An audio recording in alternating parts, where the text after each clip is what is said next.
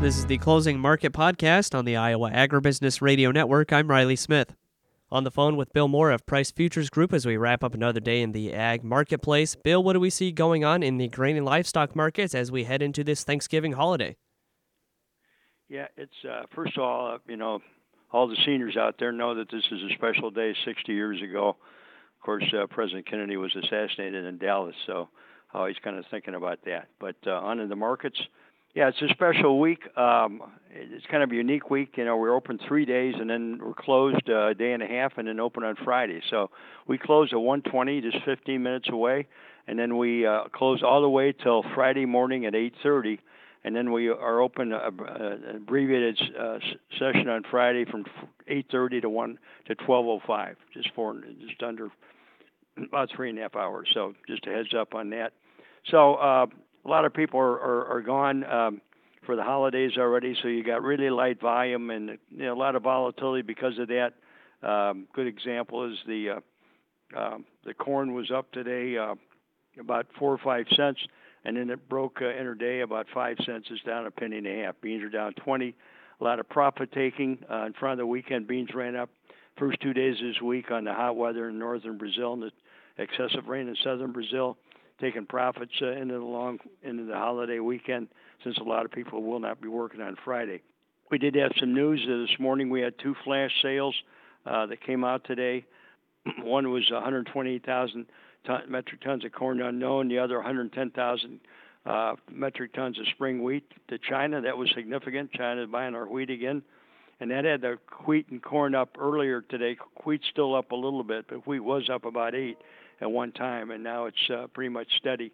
Corn, again, was up about a nickel. Now it's down about a penny. So I think the reason for the downturn is the outside markets, in the absence of anything else, were negative for the grains and forced the rallies down to negative to the red territory.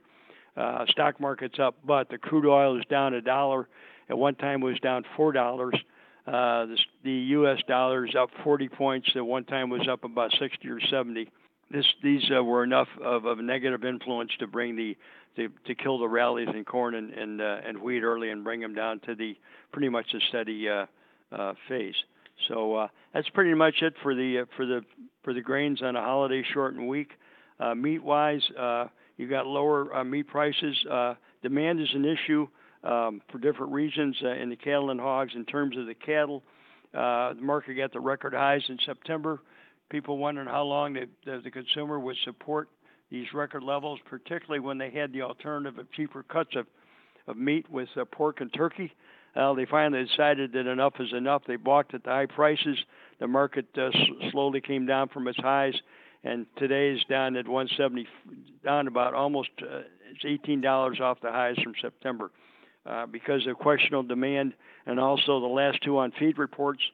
The October report was a 6% increase in placements. The November report was almost a 4% increase, indicating an increasing cattle herd, and that's a little negative, for the market. In addition to softening demand, is people prefer turkeys and hams over steaks going into Thanksgiving and Christmas. The hog market. For different reasons, this has some demand issues. Their supplies are getting bigger. Fourth quarter production is going to be up over the expected. The first quarter as well. And the problem, we got news from China yesterday that they are dissatisfied. They have too many hogs on hand, according to them, too many pigs, as they said. And this means their exports will really be cut back sharply. And that we needed those exports to China to cut into our excess production. We're not going to see it. So even though demand is better for pork into the holidays, the mounting supply without the exports to whittle it down is a negative for the market. It's got the hogs on their heels today. All right, Bill, lots of great information today. For those of our listeners who'd like to get in touch, learn more, and even check out your newsletter, how can they do that? 630-947-5176, WMoorePriceGroup.com. Check out my newsletter, Agmaster, or www.pricegroup.com, the company website. Look at the bios at Jack Scoville and myself. We've both been here at Price a long time. Love to help you out. That again was Bill Moore of Price Futures Group. We'll go ahead and take a look at the closing market prices. December corn is down 1 1/4 at 4.68 3/4. January soybeans down 20 3/4 at 13.56 1/2. December soybean meal down 1.10 at 4.58 Soybean oil down 59 cents at 53.60.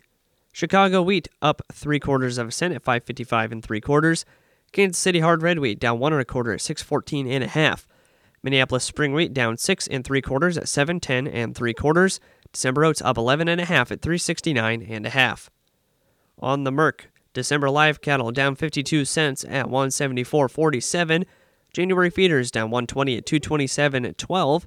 December lean hogs up a dime at 68.27. December pork cutout up 2 cents at 79.87. And December class 3 milk down a nickel at 16.35.